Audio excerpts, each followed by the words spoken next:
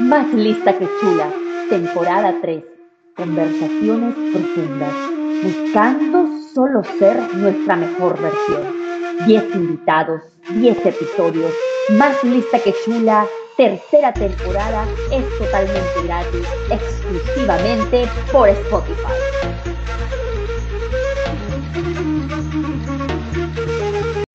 Hola, mi hermosa comunidad latina, amantes de la belleza, soy Edmi Peña y esto es una edición más de Más Lista que Chula, mi tercera temporada en la que estoy mucho más comprometida con llevarles todo lo que ustedes puedan practicar en su vida para llegar a ser nuestra mejor versión. El día de hoy, 19 de octubre, es miércoles, estamos celebrando el Día Internacional de la Lucha contra el Cáncer y como ya ustedes saben, no es nada en esta vida es casualidad. Tengo la oportunidad de tener a una invitada desde la República Dominicana. Ella es doctora oncóloga, ella practica la oncología en la República Dominicana en Santo Domingo, ella es médica internista, especialista en medicina interna y oncología clínica, y ella nos va a responder todas las preguntas que nosotras, naturalmente, los hombres también, tenemos acerca del cáncer de mama. Quiero decirles que para poder conversar con ella el día de hoy, he estado tratando de encontrar la mayor información que he podido para también despertar dudas que quiero que ella nos responda aquí en vivo. Y quiero empezar el programa diciéndoles a todas las personas que quizás están pasando por este momento tan difícil, que es el cáncer, para las personas que tienen la duda de cuándo es que esto podría empezar a desarrollarse en nuestros cuerpos, quiero decirles que como todo en la vida, todo se ha desarrollado y ahora podemos tener la información correcta en podcasts como este quizás o de personas especialistas como la doctora Lisbeth que nos van a responder todas nuestras dudas, nos van a enseñar un poco más, quizás nos van a dar una mejor conexión con nuestro cuerpo, porque creo que de ahí es donde empieza pues esa uno que somos, ¿no? Que somos un todo, mientras que le pongamos atención a nuestro cuerpo, aprendamos a escucharlo, a sentirlo, creo que detectando todo a tiempo podemos, y les doy el día de hoy con certeza la seguridad de que el cáncer de mama se puede curar y vamos a responder todas las preguntas que tengan ustedes. Me han enviado preguntas, les agradezco mucho a las personas que me escuchan en el mundo entero todas las semanas. Tengo todas las preguntas aquí para la doctora Lisbeth. Lisbeth, gracias por este tiempo. Hoy día es un día, me imagino, muy, muy ocupado para ti como oncóloga profesional. Gracias por darme el tiempo. Es muy tarde en la noche, pero lo teníamos que hacer hoy. Te doy la bienvenida. Esto es Más Lista que Chula. Te doy unos minutos para que te presentes a todas las personas que nos escuchan en el mundo entero. Muchísimas gracias por la invitación. Yo de verdad estoy muy contenta de estar aquí y de pues dar voz de lo que me gusta, que es hablar de cáncer desde la ciencia. Yo soy médico internista oncóloga, hice una primera especialidad en medicina interna en mi país y ya luego una segunda especialidad en oncología clínica. Y básicamente manejo cáncer aquí. Aparte de esto, soy docente pero la mayor parte del tiempo mi ejercicio es medicina. Muchas gracias por tu introducción y nada, aquí estamos para responder todas las dudas que tengan, todas las preguntas que tengan Eso. al respecto. Tengo muchas. Vamos a empezar por el principio porque es un tema serio, ¿no? Más allá de todo lo que nosotras como personas entusiastas, profesionales, queremos compartir la información correcta y en este caso creo que es importante que empecemos por el principio para que nos demos cuenta que podría ser un problema en cualquier persona, cualquier ser humano, ¿no? Todos tenemos una mama, ¿verdad? Y desde ahí es donde empieza el primer problema. Primero, expliquémosles a nuestros oyentes, se celebra el Día contra la Lucha del Cáncer hoy, 19 de octubre. Tiene un día específico. ¿Por qué, Liz? Bien, yo siempre digo, ¿por qué darle un día especial al cáncer de mama? La respuesta es muy sencilla, porque es el cáncer más diagnosticado a nivel mundial y porque es la segunda causa de muerte por cáncer en el mundo. Entonces, por eso tenemos un día para sensibilizar y concientizar sobre cáncer de mama, básicamente. Exactamente. Pues tú tienes toda la razón. Es una de las razones más comunes de la muerte en cáncer, más en mujeres, pero también se ve en hombres. Eh, Vamos a explicarnos, explícame a mí también, ¿qué es un cáncer de mama? Ok. En general, vamos a decir que una célula de nuestro cuerpo normal nace, crece, se reproduce y muere. Y este proceso está mediado por genes sí, por genes que ayudan a eso. Una célula cancerígena es una célula que nace, crece, se reproduce, se reproduce, se reproduce, se reproduce y no Mm, muere. O sea, tiene un ritmo de, vamos a decir, de reproducción anormal, y esto se debe a que los mecanismos que regulan esa vida reproductiva de esa célula están dañados. ¿Y por qué se dañan? Por mutaciones que van ocurriendo a lo largo de los años. En nuestro cuerpo ocurren cientos de mutaciones todos los días, todos los años, pero tenemos genes capaces de controlar esas mutaciones y que no lleguen a mayores. A veces no pasa y a veces la célula sí se daña, o estos genes no están funcionando y la célula pues empieza a reproducirse de manera anormal. Entonces, cáncer es eso, son células que se reproducen de manera anormal, células que no responden a los mecanismos de reproducción celular normales. Básicamente eso, que se salen de control. Eso es cáncer. yo creo, Entonces, ujú, no, dale, dale, continúa, dale, dale. continúa, perdóname, sigue. No, decía que me gusta mucho explicar esta parte, porque para mí es muy importante que la gente entienda que el cáncer es una enfermedad multifactorial, que si bien hay factores que podemos modificar, hay muchos que no. Hay una parte genética importante que no podemos modificar, pero sí, pero hay otra que sí. Entonces, la parte que no podemos modificar es la base de lo que dije anteriormente. Por eso me gusta explicarlo de esta manera. Ok, y entiendo que pues las células no están funcionando de una forma correcta y yo creo que algunas veces nosotros como seres humanos, tanto como los doctores, nos vemos sanos, nos sentimos sanos y creemos que eso lo es todo. Estaba hoy día educándome un poco en el tema y pues no es tan simple detectar un cáncer de mama, ¿no? Vamos, me imagino que lo primero es una sospecha. Estaba escuchando también que era muy común que las parejas son las que detectan las ciertas anomalías en las mujeres. Eh, entonces yo imagino que primero es la sospecha y de ahí vamos a alguien como tú y estamos buscando un diagnóstico. ¿Cuán importante, Liz, es el diagnóstico correcto, ¿no? Porque se necesita, no es simplemente un examen de palpeo, sino es que se necesitan cierta maquinaria, ciertos instrumentos para poder llegar exactamente dónde se origina el cáncer, ¿verdad? Entonces, explícanos cuál es la importancia de saber a dónde vamos para este diagnóstico. Ok, te explico desde el principio. Desde que tenemos 20 años de edad, ya podemos empezar a palpar nuestras mamas. Tenemos que tratar de hacerlo por lo menos 5 o 7 días después que se termine nuestro periodo, porque sabemos que durante el periodo pues nuestras mamas pueden presentar cambios que no necesariamente son malos. Entonces la idea de que desde temprano te palpes tus mamas es que las conozcas para que sepas cuando algo anda mal. Ahora bien, cuando cumples 40 años, ya palparte no es suficiente. Ya hay que empezar a hacer estudios para investigarte más profundo. ¿Por qué? La incidencia de cáncer de mama aumenta después de los 60 años. Por eso las pruebas y los exámenes de detección temprana se empiezan a hacer en las mujeres a partir de los 40, por esa alta incidencia que hay después de los 60. Entonces, es un error muy grande pensar sí, pensar que tienes que sentirte algo en las mamas para empezar a investigarte. Error. Todas las mujeres a partir de los 40 años deben empezarse a evaluar las mamas con estudios de imágenes, aunque no se sientan nada. ¿Por qué?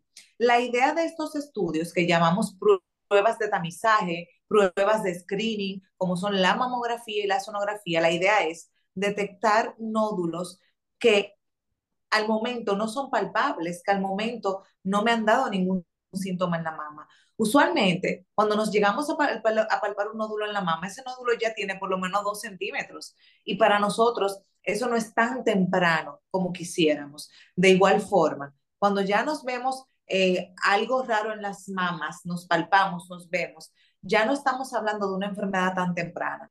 Sin embargo, con la mamografía podemos ver nódulos o la mamografía puede reportar nódulos que no nos podemos palpar. Y esa es la importancia tan grande que desde los 40 años empecemos con mamografías. Ok, la mamografía es como una especie de radiografía simple con Ujú. una dosis muy pequeña de radiación que se hace en la mama, que precisamente para eso, para detectar esos nódulos que son tan pequeños que al momento no nos van a dar síntomas, pero que si lo agarramos con la mamografía, bueno, está pequeño y podemos curarte. Ahora bien, pasa mucho que las mujeres todavía a los 40 años tienen las mamas muy densas, porque son mujeres jóvenes. Densas quiere decir como que las mamas tienen una cortina que no permite ver bien. Y usualmente la mamografía se acompaña de una sonografía, que es un ultrasonido. Entonces, los oncólogos en general indicamos ambos estudios por esto, por el tema de la juventud, en la juventud de mujeres de 40 a 50 años eh, y como complemento. Entonces, mamografía después de los 40 años, siempre acompañada de una sonografía por el tema que dije de la densidad mamaria y saber que la prueba de detección temprana es la mamografía realmente. Lo digo porque en muchos países, para estos tiempos, principalmente octubre, suelen hacer campañas de ultrasonido de mamas para detectar cáncer a Mm. tiempo. Pero la prueba fidedigna, o sea, la prueba de realidad sustentada por estudios clínicos para la detección temprana de cáncer de mama es la mamografía. Ahora, a esa Ok. mamografía sí le sumamos sonografía por el tema de la densidad mamaria. Y mientras más joven la paciente, pues sonografía. Y dime una cosa, ¿la tomografía y mamografía es lo mismo? No es lo mismo, no es ¿Cuál es lo la mismo. diferencia? Hay veces que pasa, ya sean mujeres con implantes o cualquier tema X, que nos vamos a otro tipo de estudios un poco más profundos, un poco más finos, por así decirlo, para dilucidar o para una correcta investigación de un nódulo mamario. Pero lo básico, la base, lo que debe hacerse toda mujer es mamografía, que como te digo, que es como una radiografía simple y acompañada de sonografía si es muy joven que es como un ultrasonido. La tomografía no está indicada para el diagnóstico temprano. ¿Cuándo complementamos con más estudios? Cuando, por ejemplo, la paciente tiene implantes y de repente no podemos hacer mamografía o sonografía, hacemos una resonancia de mamas, o de repente tenemos un nódulo que no es muy específico ni por mamografía ni por sonografía, bueno, hacemos otra cosa, una compresión focal. O sea, hay un sinnúmero, una amplia gama Ujú. de estudios que se hacen en pacientes que por X o por Y, la mamografía y la sonografía nos deja dudas de muchas cosas. Eh, una vez la paciente se hace esto y digamos que sale algo malo y digamos que eso porque puede pasar, bueno, te hace la mamografía, la sonografía, hay un nódulo que es malo, que tiene características de malignidad, tomamos una biopsia. Si esa Ujú. biopsia sale mala, pues entonces hacemos un rastreo del cuerpo completo para estar seguros si el cáncer está solo en la mama o se ha extendido al cuerpo entero. Y a partir de ahí empezamos a trabajar. Entonces, lo que estoy rescatando de esta explicación que, como te dije, aquí voy a aprender demasiado y espero que todas las personas que estén escuchándonos hoy también estén tomando nota y estemos entendiendo, ¿no? Claramente, porque cuando uno va al doctor, uno está realmente a la merced del profesional, ¿no? El profesional es el que te va a decir, eso es lo que te tienes que hacer.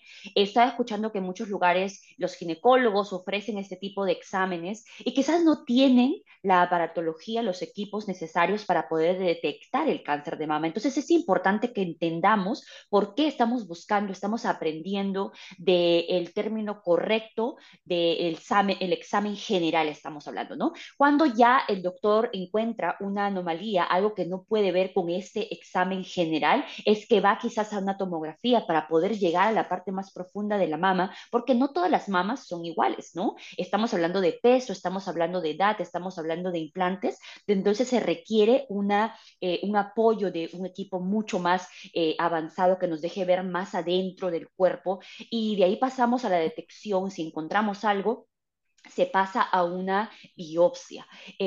Doctora Liz, dígame usted, entonces esto no es algo que solamente haría usted, ¿verdad? Es un equipo que trabaja con usted, es un equipo que detecta, es un equipo por el que pasamos para la confirmación, me imagino, final de nuestro diagnóstico. Es Ok. importante contar con un equipo, ¿verdad? Explíquenos acerca de todas esas personas por las que una va a pasar una vez que se detecta una anomalía. Ok. Lo primero es que tienen que saber que el manejo de cáncer es multidisciplinario. No todos los especialistas que manejamos cáncer estamos especializados en lo mismo. Somos como una trilogía. Hay algunos oncólogos que operan, otros oncólogos especializados en radiaciones, que son los radiooncólogos, y otros como yo, que somos clínicos, especializados en tratamiento sistémico, es decir, quimioterapia, hormonoterapia, inmunoterapia, terapia dirigida, todo eso. Trabajamos todos en conjunto. Entonces, lo primero es que los chequeos anuales de las mamas lo puede hacer un ginecólogo, oncólogo, un cirujano, oncólogo, un mastólogo, tu médico de cabecera El lo puede palpeo, hacer. ¿verdad? El palpeo. Tanto la palpación como la indicación de los estudios, porque recuerden que palpar no quita la necesidad de la mamografía. Palpar nos ayuda, claro, hay que examinar, pero ese examen manual debe ir acompañado de estudios de imágenes. Entonces, esta primera parte, este primer abordaje puede ser hecho por, como dije anteriormente, tu ginecólogo de base, un mastólogo, un cirujano oncólogo, con tu médico de base. Ahora bien, una vez los estudios arrojan una anomalía, mandas a hacer una biopsia y esa biopsia reporta mal, pues entonces ya tienes que pasar necesariamente a un equipo oncológico. Bien, y ese equipo oncológico, un cirujano oncólogo o un oncólogo clínico. Bien, entonces, ¿qué vamos a hacer nosotros? Nosotros lo que hacemos luego de tener un diagnóstico, lo primero es un rastreo completo del cuerpo entero con tomografías para ver si hay algo más en otro lugar. Y lo segundo y no menos importante, determinar qué tipo de cáncer de mama tiene la paciente porque no todos son iguales. O sea, que una vez tenemos el diagnóstico de cáncer de mama, la paciente debe pasar a un equipo oncológico. Y esto quiero que quede mucho en la gente que escuche esto porque pasa mucho en países latinoamericanos que el cáncer muchas veces es abordado por por personal médico no oncológico y realmente no es lo correcto. Las guías de tratamiento para cáncer son muy específicas y para eso hay una especialidad, por eso nos especializamos, porque el manejo de un nódulo mamario no es tan simple, no es tan simple como lo tengo y me lo sacas. No, el paciente debe entrar al manejo con un equipo oncológico. Eso es muy importante. Lo digo por la cantidad de ginecólogos, cirujanos generales, que quizás no tienen la especialización en oncología y abordan esta clase de nódulos malos, hablo de los malignos, obvio, que no es lo correcto, no es lo correcto. Déjame agregar a eso, doctora Liz, que tenemos que entender que mientras, como todo en la vida, mientras más hacemos algo, nos convertimos en especialistas, ¿no? No podemos esperar que una persona que ve radiografías de huesos rotos pueda detectar en una radiografía una anomalía en la mama. Y por eso es que necesitamos personas que hagan este tipo de exámenes todo el tiempo, porque ellas van a estar más familiarizadas con lo que se puede ver, con lo que están buscando. Quizás eh, cuando estamos en algún tipo de chequeo por cualquier otra cosa, van a poder detectar eso sin que nosotros siquiera lo hayamos solicitado.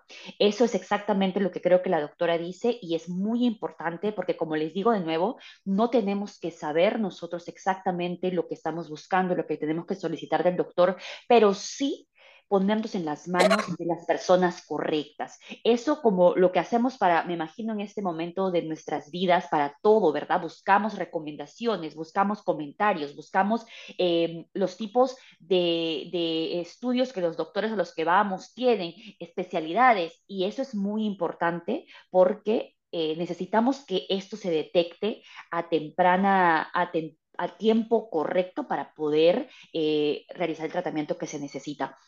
Doctora, usted que es una especialista, usted trata en clínica este tipo de cáncer. ¿Usted tiene alguna, podría decirme, alguna característica que usted ve en una paciente que tiene cáncer de mama? Algo a la simple vista, quizás a cierto stage, a cierta avance del cáncer. ¿Usted tiene algo que usted pueda detectar simplemente al ver al paciente? Mira, los nódulos malos en la mama van a dar síntomas y signos que son muy obvios a la vista, muchos. Entre ellos, que el pezón se te hunda, que la piel se te puede poner como de naranja, que te palpes un nódulo que sea durito, que botes secreción anormal por el pezón, que te duela una parte de la mama no asociada a tu periodo menstrual. Que cuando te veas las mamas veas que una está como asimétrica, que no está igual a la otra. Esos son signos de cosas Ok. que no están bien. Sin embargo, vuelvo y repito, la paciente no debe sentirse nada para empezar los chequeos. Es un error enorme, enorme. Eh, Tener que esperar verte algo o sentirte algo para empezar a estudiarte. Las guías de tratamiento nos mandan a hacernos todos los estudios a partir de los 40. Tenemos que, nos sintamos o no nos sintamos nada. Pero a manera general, respondiendo a tu pregunta, esos son los signos y síntomas que vemos en las mamas. Claro está, y voy a hacer la salvedad.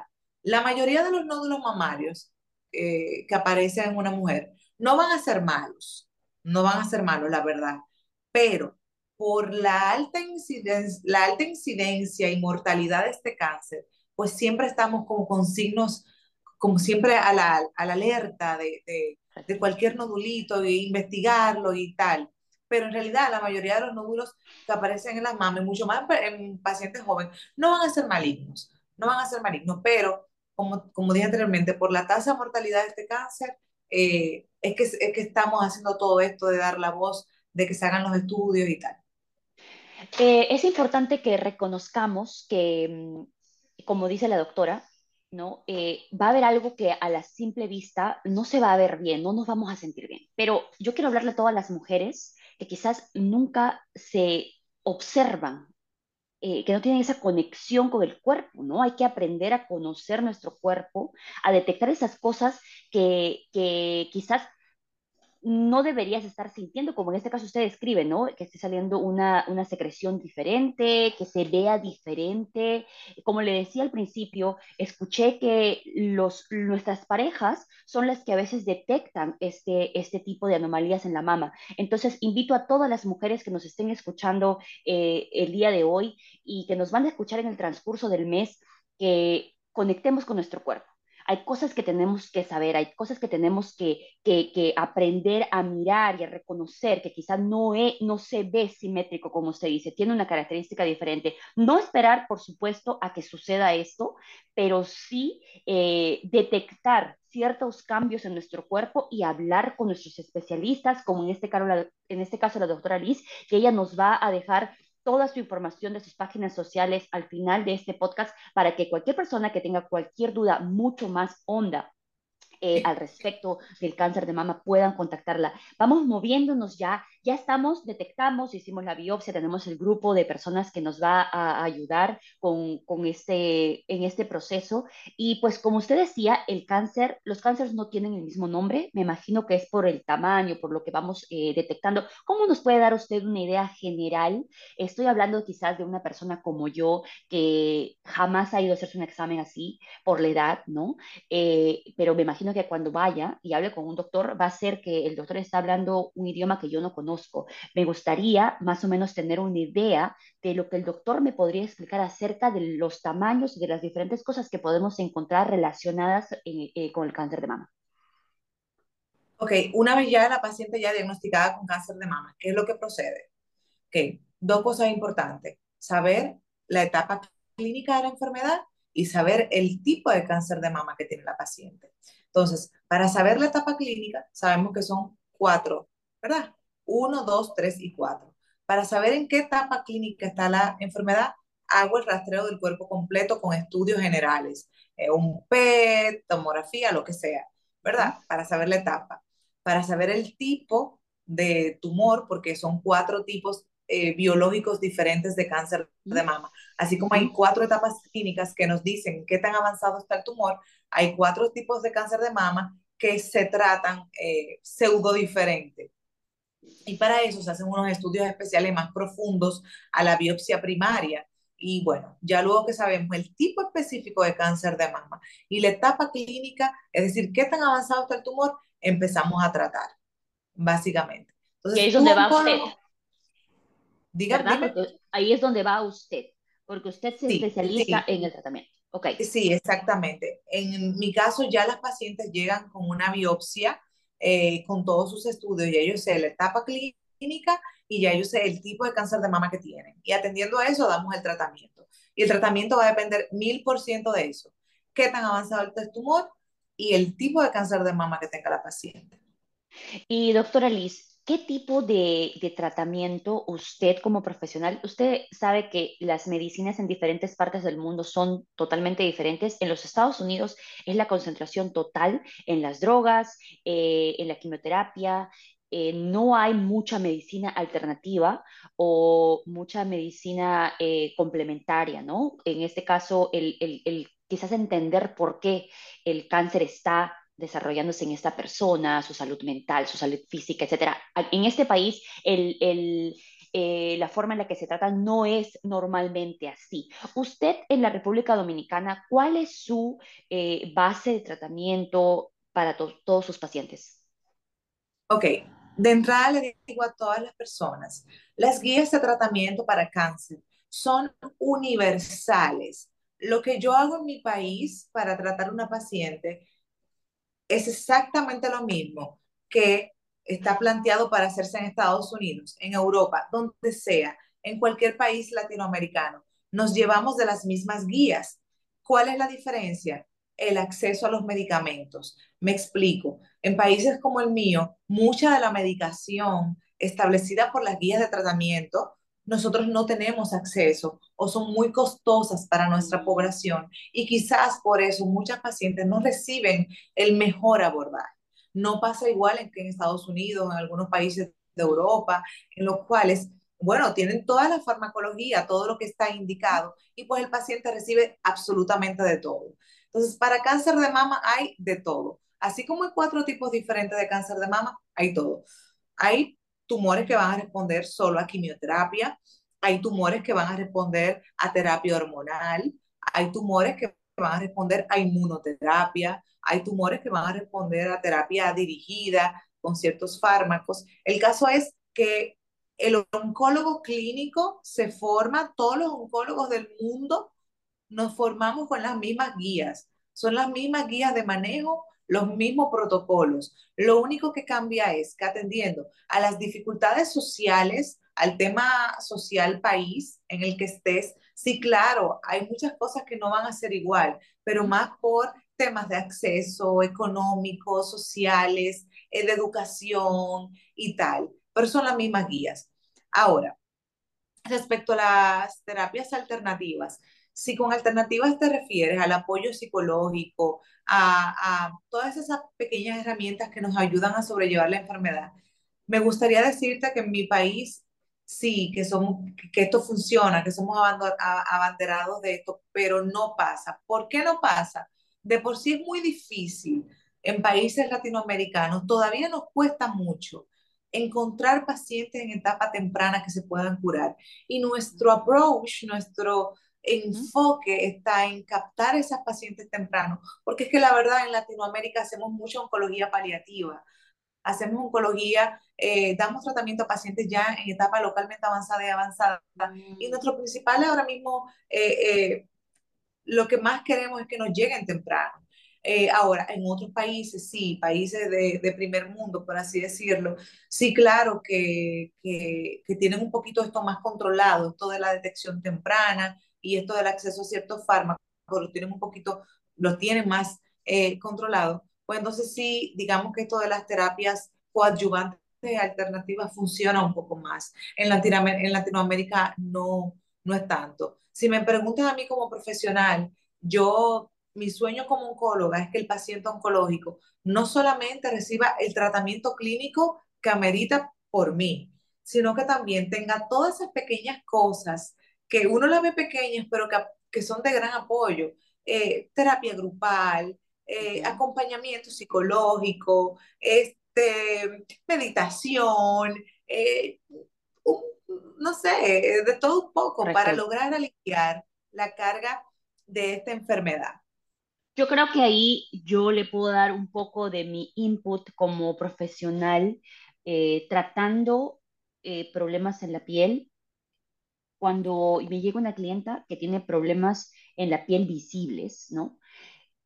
Mujeres en la mayoría, pues la abrumación, el peso psicológico es pues notorio, ¿no? Entonces, yo siempre les aconsejo a mis pacientes que no podemos buscar una belleza física si no controlamos la parte interior. Tiene que ser algo que tenemos que aprender a balancear. Somos uno, ¿no? No puede haber una desligación. Una persona no me puede decir, Etni, tengo una piel perfecta y no duermo en las noches. Tomo pastillas para dormir, No, no voy al gimnasio y todas esas cosas, por más de que quizás en nombres se escuchen quizás un poco vanas de belleza, son muy importantes para la salud. Y por eso le hice esa pregunta, porque yo creo mucho en la medicina funcional, en la que realmente aplico eso a mis pacientes. Yo necesito encontrar la razón por la que tú tienes esos problemas que se reflejan en tu piel. Ya yo creo que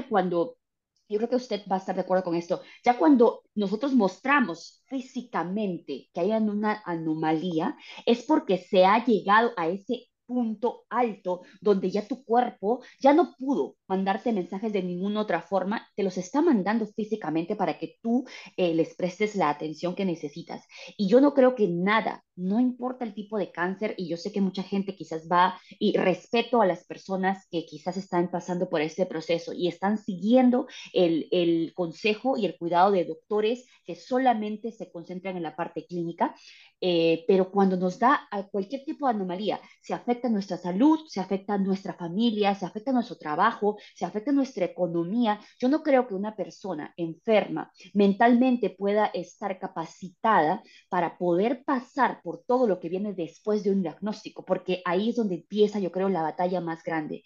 Y me da mucho gusto que usted como profesional reconozca que necesitamos hacer una medicina integral donde la paciente no solamente, y es muy triste que usted me cuente que en nuestros países se detecta a tarde, en un momento demasiado tarde, que quizás no se le puede dar todo este apoyo ya.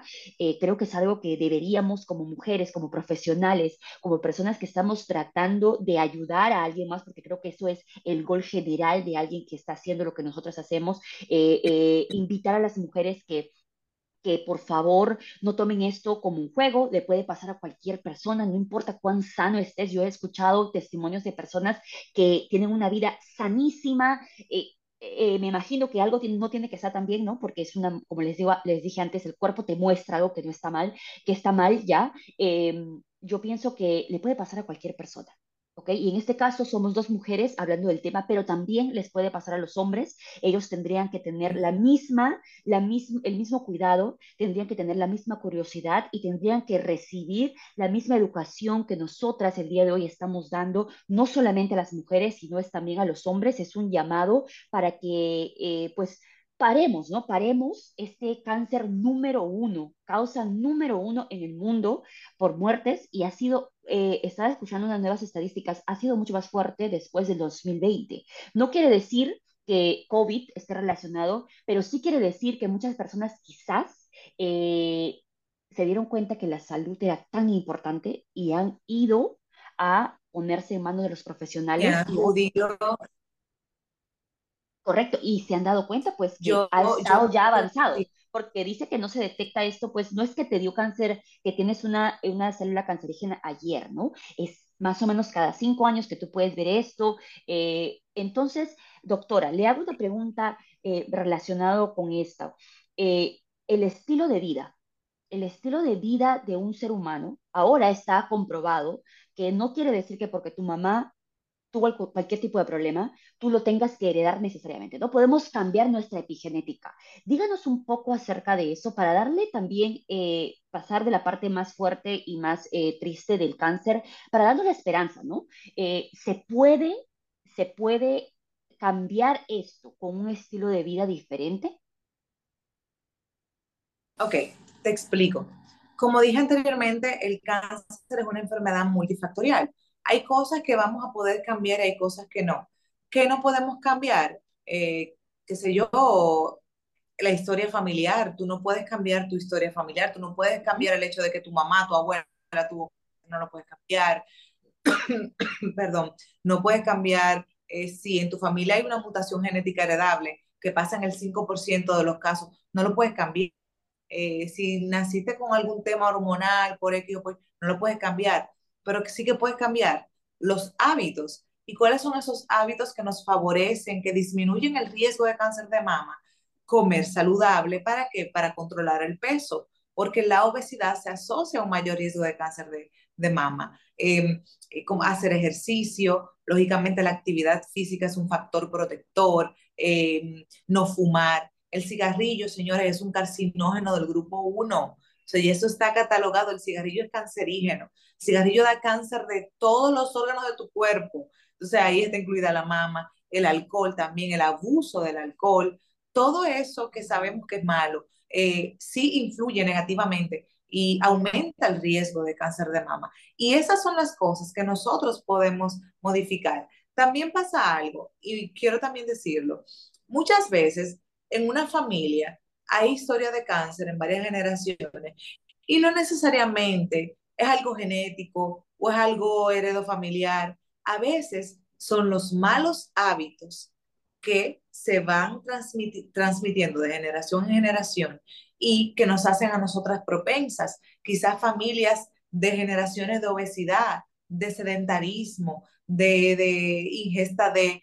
alcohol, de fumar mucho. Entonces vamos, digamos, adquiriendo todos esos hábitos y bueno, pensamos que bueno, lo que tenemos es por la familia y no. Y muchas veces son esos hábitos que vamos ujú. aprendiendo desde nuestras abuelitas y que quizás nos toca ahora a nosotros cambiar el chip y empezar a cuidarnos. Yo creo mucho en la salud integral, en todo, en que todo es de dentro hacia afuera. Es como digo, no estoy diciendo con esto que si haces todo no te va a dar cáncer, no, pero sí estoy diciendo que hay una parte muy importante que tú sí puedes hacer. Entonces, si te va a dar cáncer, si te va a dar, estoy segura que se va a diagnosticar a tiempo porque estás empoderada de ti, porque tienes conocimiento de ti, porque estás en unísono contigo y vamos a poder curarte. Que esa es, que eso es lo que más quiero que se lleven, que el cáncer de mama se cura y puedes vivir tranquila luego. Es solo que necesitamos que esté temprano. Y para que Necesitamos esté un temprano, diagnóstico. necesitamos que la mujer se empodere. Qué lindo Sí. eso que dice. Creo que es la bandera de mi podcast, el que todos nos empoderemos, ¿no? Que tomemos las riendas de nuestra salud, que tomemos las riendas de nuestro sentir, que nos conectemos mente, cuerpo, alma. Y que podamos reflejar eso en absolutamente todo lo que hagamos, no solamente en nuestra salud. El día de hoy nos toca hablar de un tema difícil, pero en todo lo que hagamos, en nuestro trabajo, en las cosas que vamos cambiando día a día, porque como dice la doctora, y como todo lo que hemos venido desarrollando en el podcast a lo largo de estas 3 temporadas ya, los hábitos son los que pueden transformar muchas cosas en nuestra vida. No quiere decir que porque puede influenciar muchísimo el que venga el cáncer de nuestra familia, pero no quiere decir que por eso nosotros necesariamente tengamos que continuar con los hábitos incorrectos, ¿no? Si vemos que nuestros padres, nuestros abuelos quizás crecieron en un ambiente en el que era muy simple fumar, pues nosotros tenemos que reconocer con el tiempo, con los estudios, después de tantas cosas que ahora sabemos, no es nadie que nos lo ha contado. Nuestros padres, nuestros abuelos no sabían nada. Por eso la gente fumaba de la forma que fumaba, porque en ellos se ha hecho los estudios en vivo, ¿no? De qué es lo que iba a pasar con el cigarro. Ahora lo tenemos claro y como dice la doctora, es el factor número uno de cáncer en todo el cuerpo. Entonces, dejemos de creer, bueno, de algo me tengo que morir, bueno, es solamente la única cosa mala que yo hago para mi cuerpo. Amémonos. Todo viene del amor que sientes hacia ti, hacia cada cosa que haces. Tu cuerpo es el instrumento principal para todo lo que haces todos los días de tu vida y le debes respeto, le debes cuidado, le debes amor. Créeme, cuando sientas esa conexión, en el momento que veas eso que sabes que te va a hacer daño, vas a poder reconocer, despertando esa conciencia de la que siempre hablamos, reconocer y saber que eso no es lo correcto para ti, porque queremos disfrutar de momentos como este, conversaciones profundas como las que he tenido hoy con la doctora Liz por muchos, muchos años más. Me parece tan emocionante, me parece que somos tan afortunadas de vivir en un momento en el que podemos conectar ustedes de la República Dominicana y yo desde aquí de Filadelfia para discutir de esto, informarnos, aprender la una de la otra. Usted me ha iluminado mucho en esta noche y sé que hemos iluminado con esa luz desde el conocimiento, pero también desde la conexión que usted y yo buscamos con todo lo que hacemos, esa luz que queremos reflejar en el mundo entero con todas las personas que nos han escuchado el día de hoy. Doctora, muchas gracias por su tiempo, le agradezco por la información, por el profesionalismo, por el conocimiento. Gracias por trabajar en pro de poder detectar este cáncer a temprana edad. Le voy a dar los últimos minutos para que se despida de todos nuestros oyentes. La doctora Liz Balbuena, médica internista oncóloga. Muchísimas gracias a ti por la invitación. Me encanta hablar de esto, me encanta hablar de lo que me apasiona. El cáncer todavía se sigue considerando una enfermedad catastrófica, pero nos queda mucho por dar. Un poco en consonancia con lo que decías, tengo para decirle a todos, yo soy internista, fui internista antes de ser oncóloga y nunca vi un paciente y todavía el día de hoy no he visto un solo paciente que vaya a mi consulta y me diga, doctora, qué orgulloso estoy de haber fumado 20 años y ahora tener cáncer de pulmón. Doctora, qué orgulloso estoy de haber sido, de haberme alimentado de la forma que me alimenté, de estar obeso, de no hacer ejercicio. Qué orgulloso estoy de esta vida de no amor propio que me ha llevado a esta enfermedad. No he visto uno. Lo digo porque muchas veces nos aferramos a que de algo me tengo que morir, de algo me voy a morir. Sí, es cierto, pero ¿por qué no? Porque no podemos vivir desde el amor, tal cual lo has expresado. Entonces, nada, mi consejo final, y siempre va a ser este, el diagnóstico temprano es la clave. El cáncer de mama no se previene, no podemos prevenirlo, pero lo que sí podemos es diagnosticar a tiempo y solo así se puede curar. Solo así se puede curar. Yo subo muchísima información al respecto en mis plataformas, en mis redes sociales. Me pueden encontrar en Instagram como Liz Balbuena, L-I-S Balbuena. Y hace menos de un año saqué mi plataforma de TikTok para esto mismo, para el conversatorio con personas de diferentes países y también subo muchísima información al respecto y me pueden seguir ahí como doctora.liz. Nada, un placer hablar contigo, un placer esta conexión y muchas gracias por la invitación.